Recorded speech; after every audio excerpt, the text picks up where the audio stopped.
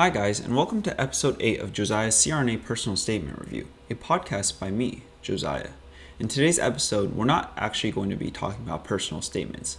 Like I said last time, we're going to be talking about interviews, and specifically we're going to be talking about how to answer these two semi-related questions. What's your greatest weakness? And tell me about a time that you've made a mistake. Interviews are critical.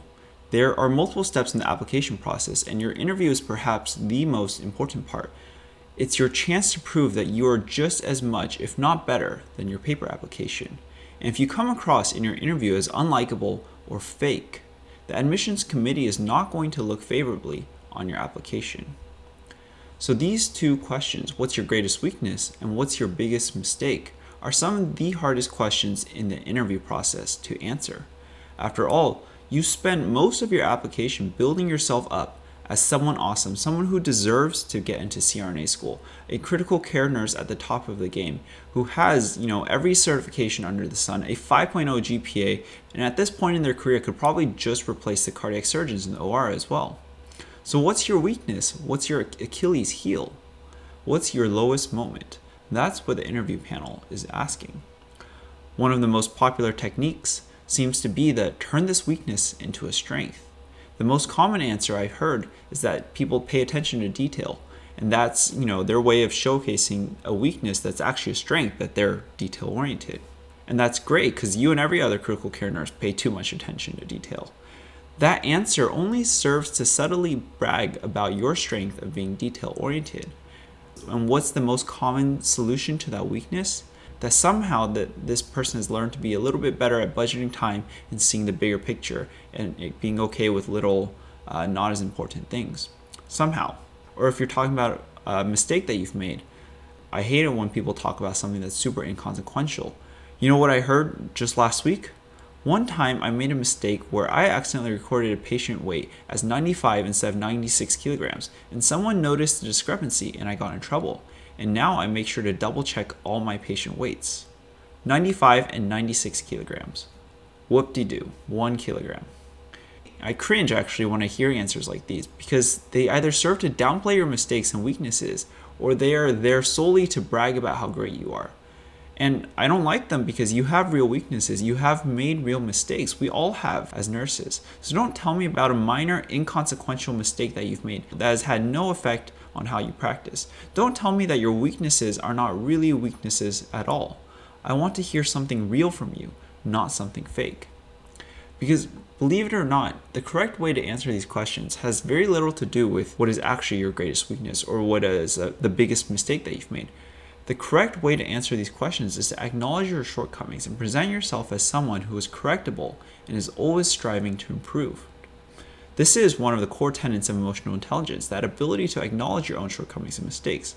Because everyone knows that you're not perfect, so don't try and appear perfect when you aren't. It's better to be humble, to talk about the mistakes that you've made and the weaknesses that have impaired your ability to perform your job, and explain how you are striving to overcome these mistakes. If you're trying to answer the greatest weakness question, tell me about a real weakness, because you do have them. Everyone has their own set of strengths and weaknesses. Tell me about how you have recognized it to be a weakness and how it has affected your ability to carry out your duties. Tell me about what you have done to address it and what you are doing to address it now, because we want to hear the real you. And the same concept applies for your greatest mistake question. Again, tell me about a real mistake that you've made, even if it has had real and serious consequences. Talk about what happened, consequences, and everything. Tell me what concrete actions that you have undertaken to prevent this mistake from happening again, or anything similar to that. Tell me about how your career trajectory has been influenced by this mistake. For example, did you make a med error? What did you do to make sure that that med error never happens again? Did you lobby to change the workflow at your hospital? And I'm going to take a moment here to put on blast one of the most common things that I hear people say as well. When they make a mistake and they talk about how they fixed it, they will try harder, or they will be more focused or more aware when they're doing tasks, or some variation of that, or in that they will always bring their A game, so on and so forth.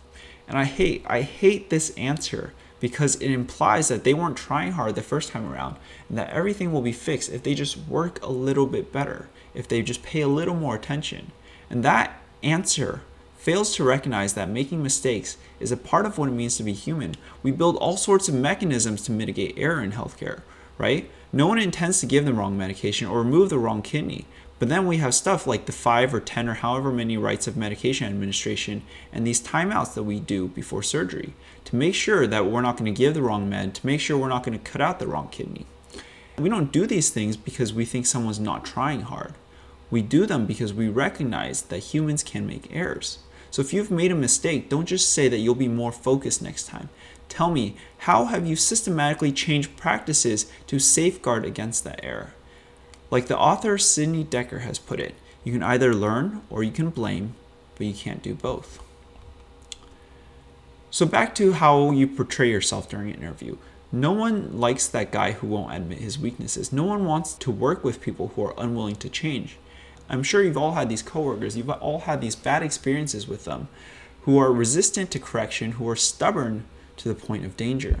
And when you get to the interviews, recognize the faculty aren't looking for the most Superman applicants. Because just as much as you have to deal with them and the quality of their teaching for the next 3 years, they have to deal with you for 3 years as well. And no one wants to be dragged through 3 years of misery with a stubborn SRNA who won't listen to their preceptors, who won't recognize their own personal flaws. And one of the ways that you can showcase to them that you won't be like that is to be humble in your interviews.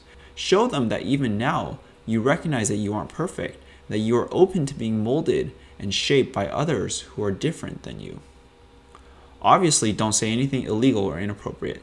Like if your greatest weakness is diverting drugs on the side, then you should seek professional help.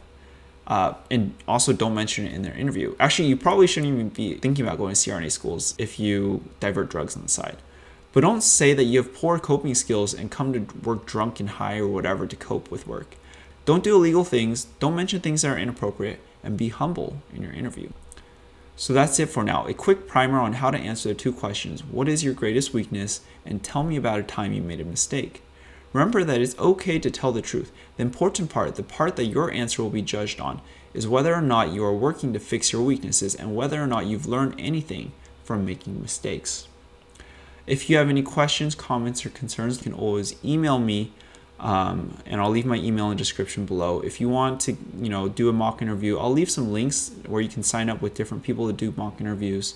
And again, I'm still doing personal statement edits, so I'll leave a link to that as well if you would like for me to take a look at your personal statement. That's it for right now. And until next time, bye-bye.